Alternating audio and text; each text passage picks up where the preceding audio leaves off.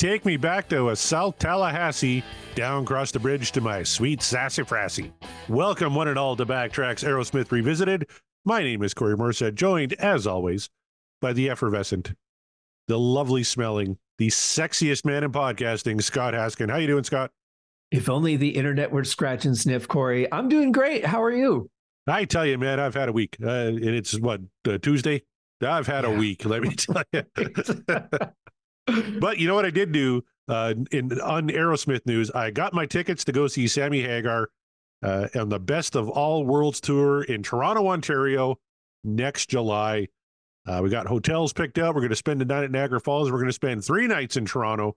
We're going to, bum around, see the sights, go up on the CN Tower, take the kids for a fun little vacation. And then to cap it all off, July 30th, we're heading to the Budweiser stage right off of the Great Lakes to watch Sammy Hagar, Michael Anthony, Joe Satriani, and Jason Bonham bust out some Van Halen tunes. Probably some Zeppelin tunes and some other tunes in there too. Sure, Sammy's going to do a few solo stuff. It's going to be a lot of fun. And maybe some David Lee Roth? Yeah, we just heard David Lee, Sammy Hagar said he threw the invite out to Mr. Roth and Alex Van Halen if they wanted to join some shows. And David Lee Roth tonight said, let's do it, which means absolutely nothing coming from the mouth of David Lee Roth, but he at least appears open to it. Yeah, I think it's going to come down to can they get along long enough to do a show, let alone multiple shows? And are you going to be lucky enough to be the one show they can do? Alex, I don't know about. I don't know that he's necessarily in a place where he'll be able to do it, but maybe. I'm hopeful. You know what? I think he's in a place where he doesn't want to. He's only ever played music with his brother, and I just don't think he has the will or desire to keep going, and that's fine. Certainly can't blame him. Not at all. I wonder if he ever plays at home just for fun, just as a drummer enjoying playing the instrument, or if he's just stopped altogether. I kind of wonder that about Joey Kramer too, since we're talking about Aerosmith here tonight. He's not currently with the band. Had a string of bad luck and some bad health too, unfortunately. But I just saw there was a barbershop in Boston, I think, posted a picture. Joey had come in for a shave and a haircut and was looking really good. Nice. So here's hoping maybe 2024 Joey can get back in the saddle, as it were, and get back on tour with his brothers and close out this chapter of Aerosmith history right. Nice segue. Thank you very much. I would like to see that, and no offense to the drummer taking his place, but it feels weird to not have the original members when they're around. But maybe this delay will benefit the drummer as well. Here's hoping. I tell you, there's a lot of people that are kind of left in limbo from this tour. I was waiting in line to see Kiss in Saskatoon, which, by the way, still a great show. I didn't catch them using tracks. No, they didn't sound as good as they did maybe 30, 40 years ago. I don't care. The show was fantastic. The spectacle was great. I actually took my daughter and my personal trainer because she had never been to a rock show. Her only concert ever was Elton John. Wow. So I'm like, well, it just so happens that the seat beside me hasn't been bought. So if you want to buy that, you can ride up with us and see a proper rock show. So she did. Had the time of her life. She only knew 2 Kiss songs, but had an absolute blast. So to me, that's the power of live music. But as we're waiting in line, you could overhear some conversations. And I heard one lady saying, I got over $1,000 tied up in Aerosmith tickets that are just sitting in limbo because Ticketmaster won't refund anybody because they plan on, rebooking those dates in 2024. So she's like, that's when you're kind of living paycheck to paycheck, which a lot of us in Canada are nowadays, it's a lot of money to have tied up. Yeah, it really is. And, Ticketmaster has not been without their issues. It took me 76 emails to get my money back for Whitesnake canceling their concert. Wow, and that 76? was not being rebooked. Yes. I finally was able to get through to Ticketmaster because Whitesnake was actually opening, which I thought was very strange for their very final show to not be headlining. But my argument with them was that they said, well, the show is not canceled. Whitesnake is not on the bill. And I said, but I bought a ticket to see Whitesnake. They're not on the bill. So the show is canceled. It's been changed into another show, but the show I paid to see has been canceled. 76 emails. I finally got my money back. At least you got your money back. There's people who are not so fortunate. Yeah. Well, it wasn't without the work, I will say. Wow. But I have to say, I think it's great that you went and saw Kiss. It's really weird right now. So many of the bands that we have grown up with or have just spent a good chunk of our lives listening to are, they're coming to their end. It's sad, but at the same point, it's like, what more do they owe us?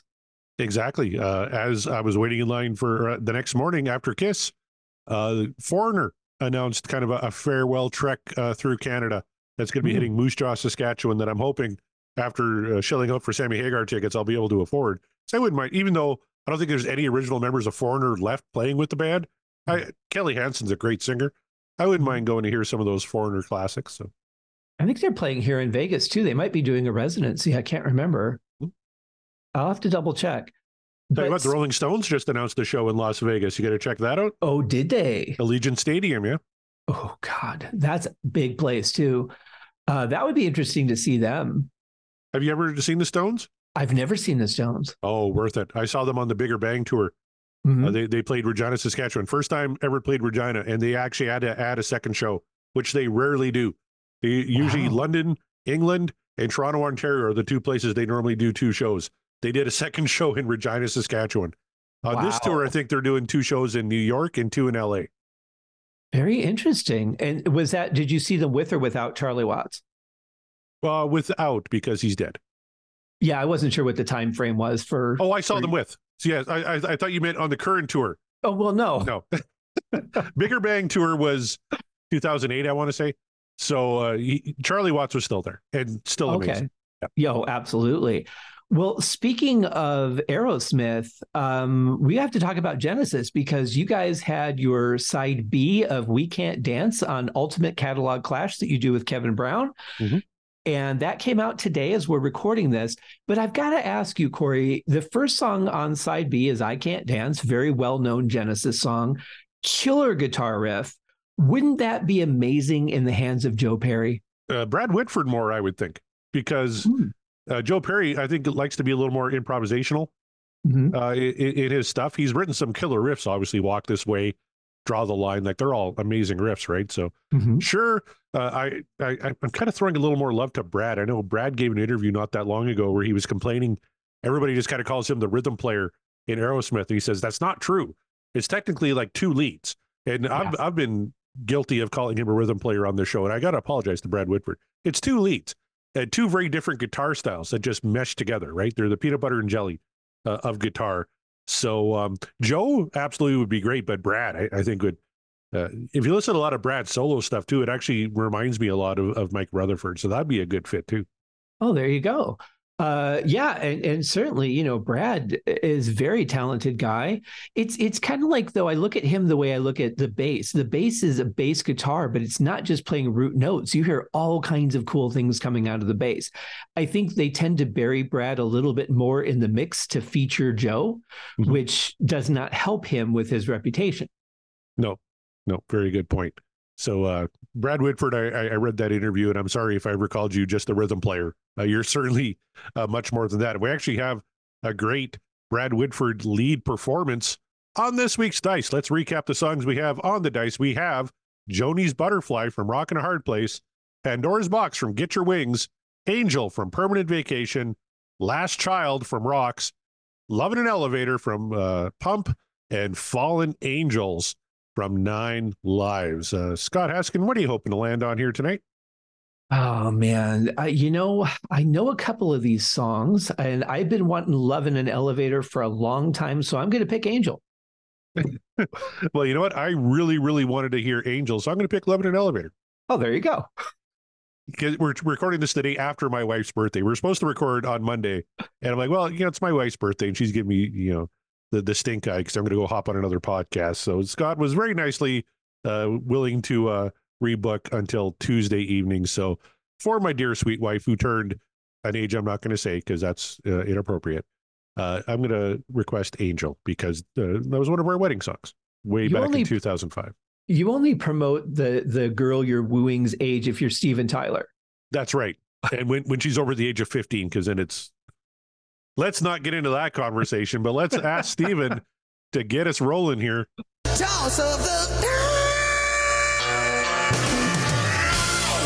And we come up with Fallen Angels from Nine Lives. All right, this is a Scott pick. I can't remember your reasoning why you wanted this one specifically. Do you remember? Well, I recall seeing the title and thinking, a lot of bands have had that title, Fallen Angel, Fallen Angels, and I've heard a lot of different versions of songs under that name. So I thought it'd be interesting to see what Aerosmith did with it. I tell you what, this is a Steven Tyler, Joe Perry, Richie Supa song. Okay. Richie's only credit, I believe. No, he also co-wrote Pink, which I know is a real favorite of yours. Nine Lives. Can we roll again? Nine Lives is a real hodgepodge, I tell you, of styles and geez, gosh, everything. So I'm really curious to hear what your take on this one's going to be. This is the album closer from this album, song number 13. Never released as a single. I think just Falling in Love, Hold My Soul, Pink, Full Circle, and Taste of India were the 5 singles off here. So I don't know. I'm kind of looking forward to this one here. Well, I am half and half with this album. I've liked 2 songs and hated 2 songs. So this could fall anywhere. All right, Scott, if you're ready, without further ado, let's listen to a little Fallen Angels from 1997's Nine Lives.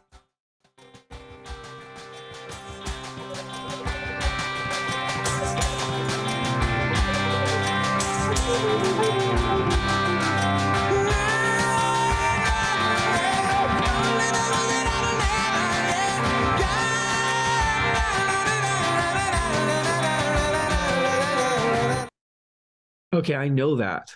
I don't know this song. I've never heard the song. First off, I heard a little bit of a Beatlesque thing in there at the beginning. Maybe a little bit Cirque du Soleil. I think I might be mixing up my songs.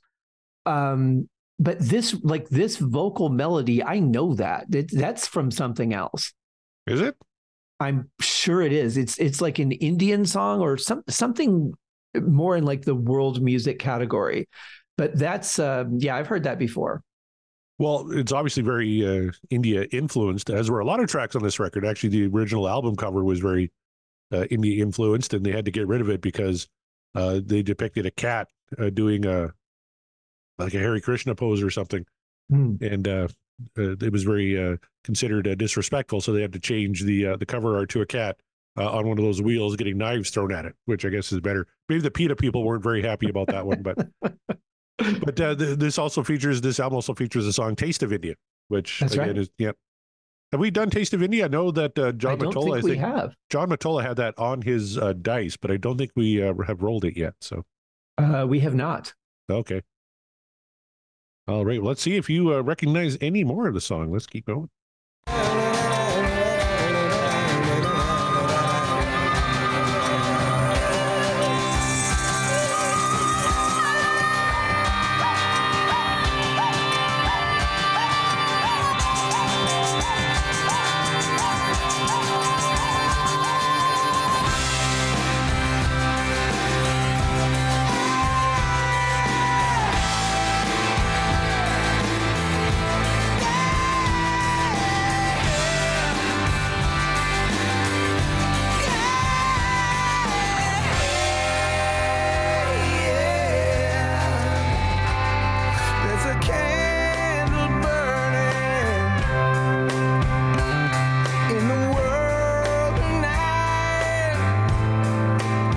So already it's got a little more backbone than the Diane Warren song we listened to a few weeks ago. We All Fall Down.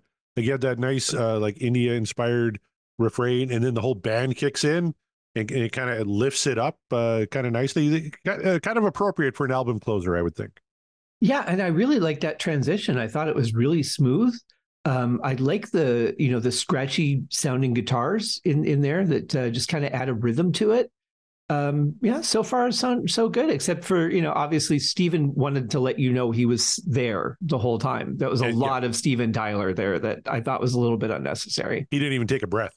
It was just, we're a minute 12 in and he's made a noise for the entire minute 12, I think. Another child who vanished out of sight. And a heart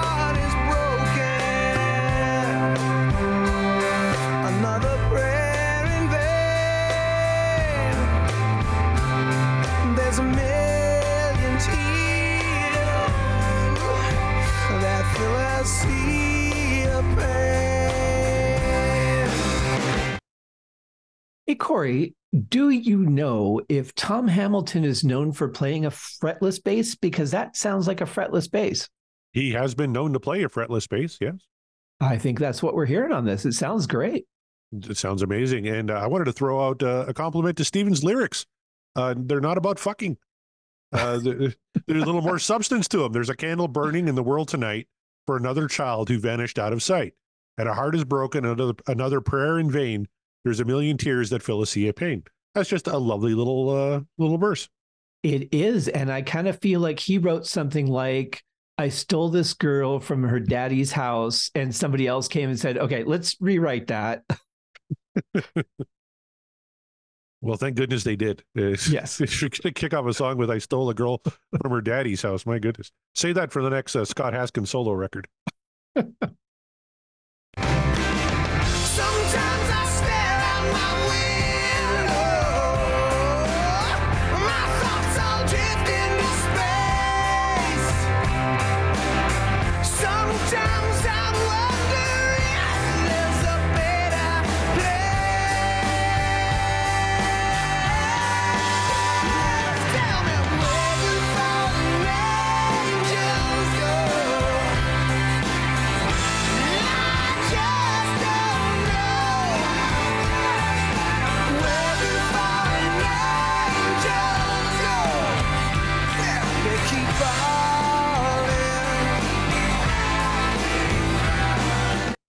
All right. What'd you think of the chorus? I liked it. The backups are a little weird because they're extremely panned hard left and then hard right, which I think was an odd choice. But I love the sound of it. Steven sounds great on this song. Drums sound great. It's a really good production. Yeah, except for that harmony. Yeah, like you said, panned hard left and hard right, and it's just it's obviously Steven, but it does. They I don't know. They put some sort of effect on it where it doesn't sound like Steven. It's way too high pitched and almost sped up. Even like, yeah, it definitely sounds like it doesn't fit. But it's not so much it takes me out of the song, but it does make me go, wait a minute, what was that? Yeah, totally. Now the times is frightening. Can't ignore the facts. There's so many people just slipping through the cracks. So many ashes are scattered. So many rivers run dry. Sometimes your heaven is hell and you don't know why. So listen. I really love that escalation on the vocal, and you don't know why. He did it in the first verse too, Mhm. but it just adds a little something, a little push that I always really appreciated in this song. Yeah, I agree. I think he's really into this song. I feel a real genuine emotion in this. And I could tell the difference with him because we've had those songs where we're like, he just walked up and sang the words and went home. And this definitely feels like something he's very much into, a very passionate delivery. This is so far, this has been a really good song. I'm glad I picked it. Where do fallen angels go? I just don't know. Where do fallen angels go? They keep falling, falling, falling. Can you hear me? Can you hear me? Somewhere out there in the shining light. I got to be with you tonight. All right, what did you think of that bridge? That I never was a big fan of the "Can you hear me" refrain. He sings the hell out of it, obviously, but Yeah, boy, he's really present in it, but I don't know. I think they could have written something better there. yeah, we lyrically, it's going so well. And we just take Mhm. time to say, can you hear me twice? Somewhere out there, there's a shining light, and I got to be with you tonight. Yeah, yeah. Eh. So that's like third grade lyrics, you know. I think what they did on those backing vocals, I think they took all the low end out of his voice and just pushed a little bit of phaser into it. Mm. And it's really almost, it's not screechy, but it's just like all high end. I think there was kind of going for an ethereal type quality. I don't know if it quite hits that though. It would Yeah. work for this song, the subject matter and all that would be great. Mhm. I'm not 100% convinced it works all the way. Yeah, I think if they were going for that, they could have done that trick with a little bit more reverb and made it more ethereal. It's really dry. You got to have more cowbell. Gotta have more cowbell.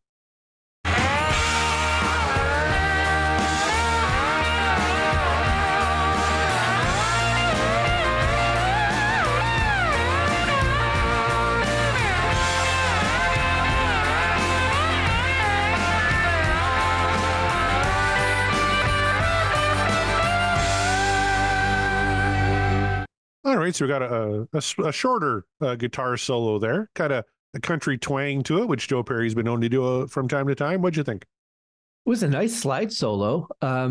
It added a little bit of a southern flavor, though. I think that I like the solo, but I'm not sure it really fit the rest of the song because we started out with like this Indian motif, and now we've gone to like a blues rock, and now we're getting a little bit of southern rock.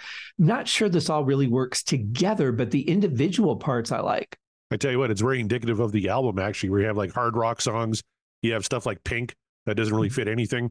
And then you got like these India influenced type songs. And then you have stereotypical Aerosmith ballads on here too. Like this album is really just kind of a hodgepodge of Aerosmith's whole career Yeah, it seems like it. with little George Harrison thrown in too. And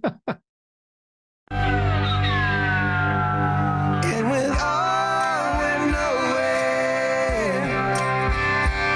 we still pay the price. Yeah, the devil seems to get his way. In downtown Paradise, yeah, where do fallen angels go? I just don't know. Where do fallen angels go? They keep falling, falling, falling. Yeah. Where do fallen angels go? Tell me. I just don't know. So we still got 3 minutes to go. So I thought I'd break in here and just point out we don't have to play the Price is Right game here tonight because they never played this live. And it seems like Really? on this tour, this would be maybe a great main set closer right before you get into, Toys and Walk This Way and all that for the encore. But maybe it's just too hard to sing. That very well could be. It's funny that you say that because I was just thinking, boy, this would be such a great live song. I can see everybody with their lighters in the air. I don't know if they still do that, but Cell now I phones guess now. they just They use hold your up their cell phone. phones, Yeah. Thank you for saving on butane. But yeah, that's a shame that they never played it live. I could see if he dialed it back a little bit, but you know how he is live. He's probably going to push it even harder. Yeah. So I could see this being maybe too much of a drain on him because he's absolutely everywhere on the song. But I want to say that part coming out of the solo before the song really starts up again, that little bridge that they do there. I don't know how I feel about that. What did you think of that? Yeah. In Downtown Paradise, I was okay with it. It's kind of predictable, maybe, but Yeah. I like the vocal performance on it, and you do need something there to kind of get from the guitar solo to the chorus again. I appreciate that they put that little bit in there, so I'm cool with it. Yeah, it does need a bridge. I just felt like coming out of the solo, it felt like we were going into country territory, but with a rock sound. Yeah. So we've had Indian, we've had rock, we've had country, we've had Southern rock.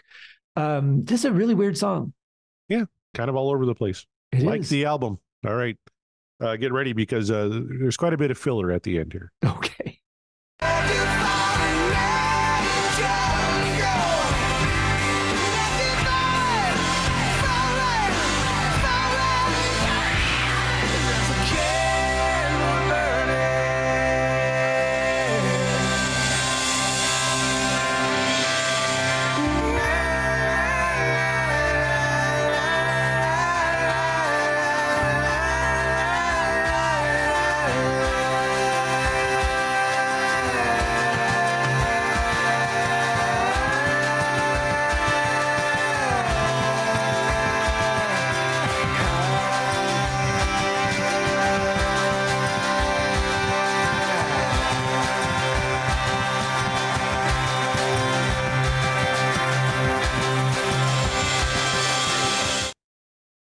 hearing something else coming up there. This is a nice throwback to the beginning. So at least it ties in a little bit and makes the beginning make a little bit more sense, because it really just had disappeared. But I'm hearing like a little bit of finger drumming or something. Are you hearing that? Well, I wasn't picking up on that. I was trying to stay awake because there's still 2 minutes left to go in this song, Scott. Like, you stopped it just before the 2 minute left to go mark. One thing about this band, we have seen in the past that they don't know when to end a song. An ending like this really only works on the end of side B.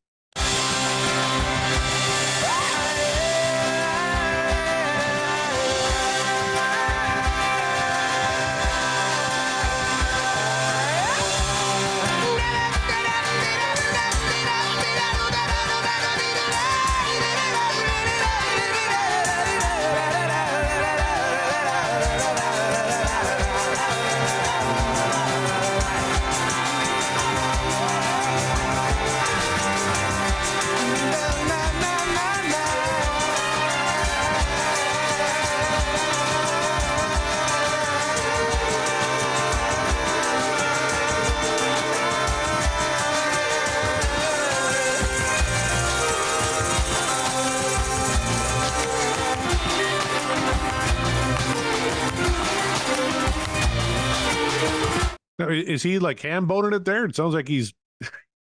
Yeah, oh man, there's so much going on that it's almost like they just said, all right, what else can we do? Okay, that's great. What else can we do? Okay, Steven, what else? Yeah, Steven, make a noise. Steven, just clap. Just do something. Yeah. There's not enough elements. We have all these tracks we can put on a song now. We got hundreds and hundreds of tracks. Let's fill them.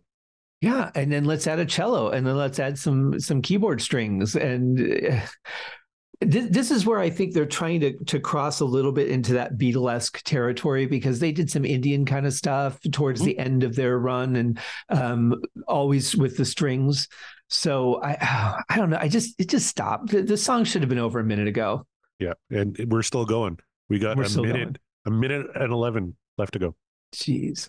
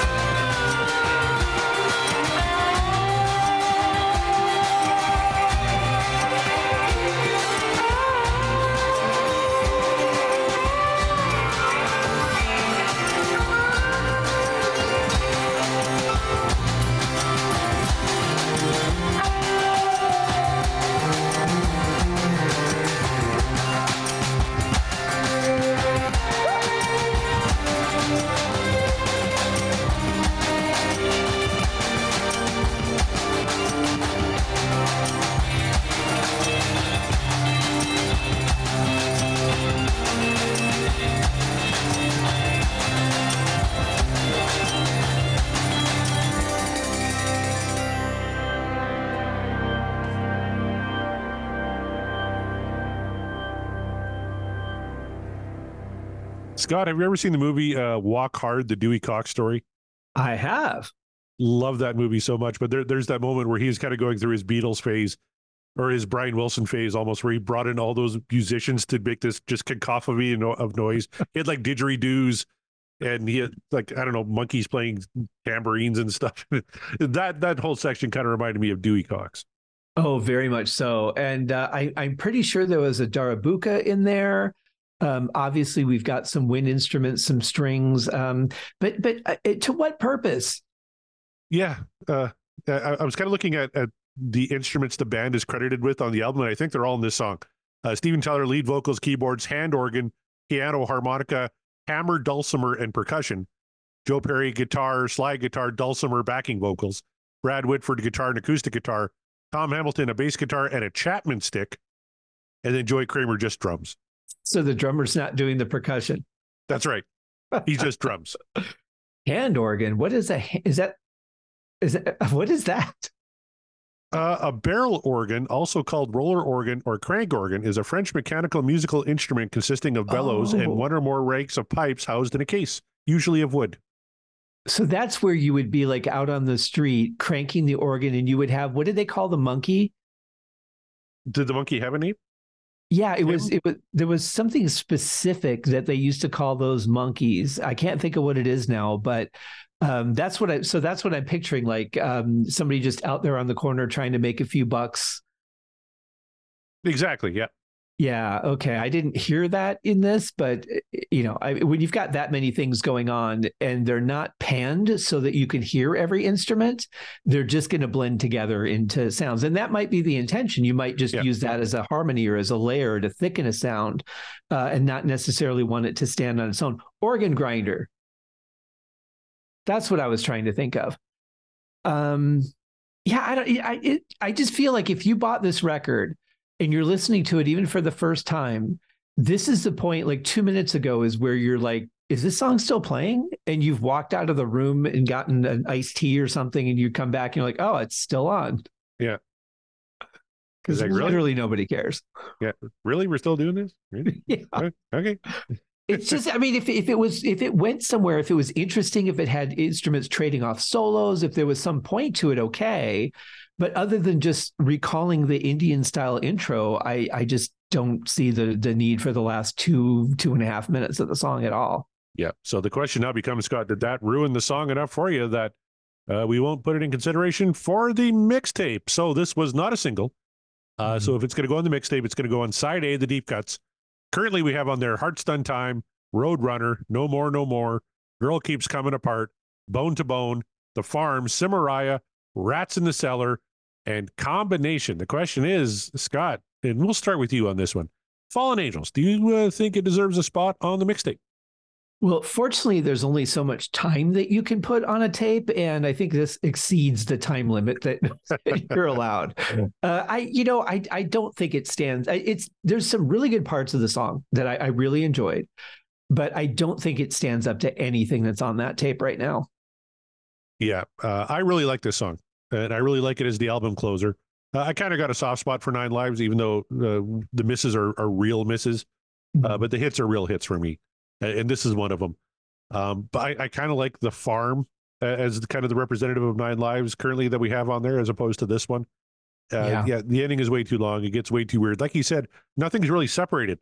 Everything's mashed together, which if I would maybe kind of prefer if things were separated so I can kind of appreciate every different element of the song. Right. Not the case here. So really a cool tune. A lot of good stuff on it. I can hear Kevin Brown swearing at me right now saying, oh, it's dog shit. But he's British and he doesn't matter. No, I'm just kidding. He doesn't matter because he likes Tony Banks. No. With that yellow shirt picture that he posted. I love that. What a snappy dresser. How that Tony Banks. I've never seen a rock and roll musician look more like a banana in my life. Well, on that note, I think we're both in agreement. Fallen Angels, thumbs up on the song. Yeah. Just not good enough to be on the mixtape. Yeah, I'm kind of neutral on it, to be honest. I think there's some good elements there, but I think there's enough that takes away from the song that it's not. It's going to get a neutral mark for me. Okay. I don't hate it, but I could have loved the song, but it just went too far.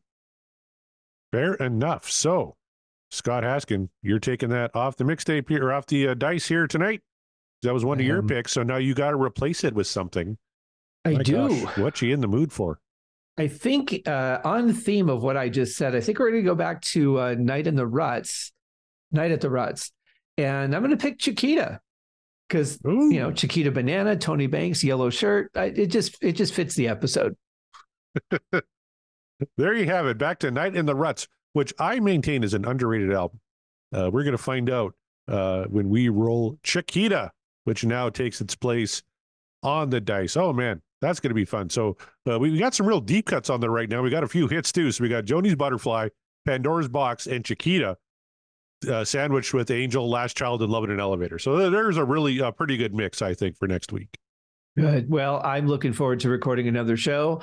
Always look forward to hanging out with you, Corey, and see what this brings. But guys, you got to check out Ultimate Catalog Clash if you haven't already. What are you doing with your life? Get on it already. Come on. Not that many episodes. The other songs in the Deep Dive Podcast Network, Corey? No. Okay. All right, There's go ahead. There's a bunch of other shows. Go check them out. No, go ahead. All right. Well, this is your time to shine, my friend. Well, I do enjoy my moments in the spotlight. even if it's talking about other shows. Corey, of course, does the Backtracks theme music show with John Mariano. Corey does the And the Podcast Will Rock show with Mark Kmeyer, slowly winding down phase 1, which may be the only phase, or it may be the beginning of multiple phases. Who knows? But as I mentioned, check out Ultimate Catalog Clash with Corey and Kevin. Kevin also has the Tom Petty Project and Seaside Pod Review with his buddy Randy. I have Uriah Heep, the Magicians Podcast. Nate and John do the Deep Purple Podcast, but the Simple Man does Skinner Reconsidered. He also came out with a new t-shirt that actually looks pretty cool. The Terry T-Bone Mathley does T-Bone's Prime Cuts on the Other Side, who has been teasing new episodes for a while. We have Riot Sabbath of Bloody Podcast, Paul, Joe, and David at In the Lap of the Pods, Andy and Matt at Hawk Binge, Eric and Jonathan at Maiden A to Z, Daniel and Josh at the Diary of the Madmen, the Ultimate Aussie Podcast, Ben and Sam at Universally Ben at Sam. I'm getting old, Corey. Ben and Sam at Universally Speaking, the Red Hot Chili Peppers Podcast, George and Hattie at the Judas Priest Cast, Clay and Riot North by South Podcast. Much like Corey and I, it is the difference between America and Canada. Because I think we represent that well. We have Greg and Jonathan at So Far, So Pod, So What? Quinn at And Volume for All, Sav, Nick, Stephen, Mark at the Rock Roulette Podcast, another wheel-based show. And buckle up for some Chaz here. We got Chaz and Greg at Regarding Lulu, Chaz and Schatz at Rush Rash, and Chaz and Wolfie at Regarding Roger Waters, that is. We have Sean Geek and Fast Fret, our friends outside of the Deep Purple Podcast, Eric at Booked on Rock, Ken Knapsack at Pop Rockin' Radio, and of course, the flagship of all deep dive music podcasts, Pod of Thunder. Well, it's a good thing you're good looking because you butchered that here tonight. I really did.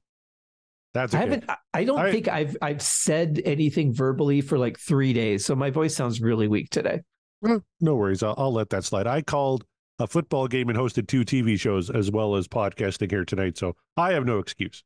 Maybe I'm overworked. Wait, you said you called it. Are you you're narrating what's going on? Are you the color commentator?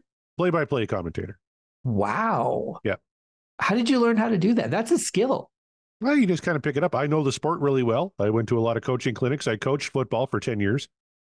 So when you know the sport and you watch enough of it, you kind of pick it up pretty easy. Okay, so here's the question I have. I know this is not Aerosmith related because I don't think they play football a lot. When you're calling a game, isn't it nearly impossible to just keep track of everyone's names just by their number? And like that seems like a lot of effort right there. Well, you got a lineup usually with you, but certain players make the majority of the plays. So you get to know the numbers and the names pretty darn quick. That makes sense. I mean, obviously the home team, but it's the visitors that become the challenge. Yeah. And football is an easier sport to call as opposed to like hockey. Hockey is very hard because the sport is very fast and there's constant line changes. And so you're constantly like watching and you'll notice if you really pay attention, watch a hockey broadcast, they fuck up a lot. Like they'll call the wrong name or something because it's just going to happen with a sport that fast. That's probably the hardest sport I would think to call. Baseball is hard because there's so many long stretches where nothing happens. Yeah, it's filling the time, right? That becomes the challenge. But with football, there's so many people to pay attention to. I mean, you're looking at the quarterback, who's ever trying to rush the quarterback and the receiver, but you still are responsible for knowing what everybody's doing. Yep. That's crazy. Well, congratulations. That's a talent, my friend. I'm a talented individual. I'm glad you finally noticed that after 90, however many of these episodes. But well, I haven't been here from episode 1, but yes. But you listened from episode 1. Damn it, you should know. I did. Absolutely. I've listened to, all of your And the Podcast Will Rocks, all of the Backtracks theme music, all of the Backtracks Aerosmith Revisited, and all of the Ultimate Catalog Clash shows that you've done. When you've been a guest on other shows, like you were recently on Rush Rash, I listened to that. I don't know if I've heard every single thing you've ever done, but damn it, I'm close. You're like my biggest fan. Look at that. I call me fat. Are you stalking me? Digitally. I'm cool with it if you are. It's too cold up there to go actually stalk you. Oh, man, you ain't kidding. That's a topic for another day. How about we wrap this one up on behalf of the sexiest man in podcasting, Scott K. Haskin. My name is Corey Marset. Thank you very much for listening. And as always, let's give the final word to Scott Haskin. Thank you guys for listening.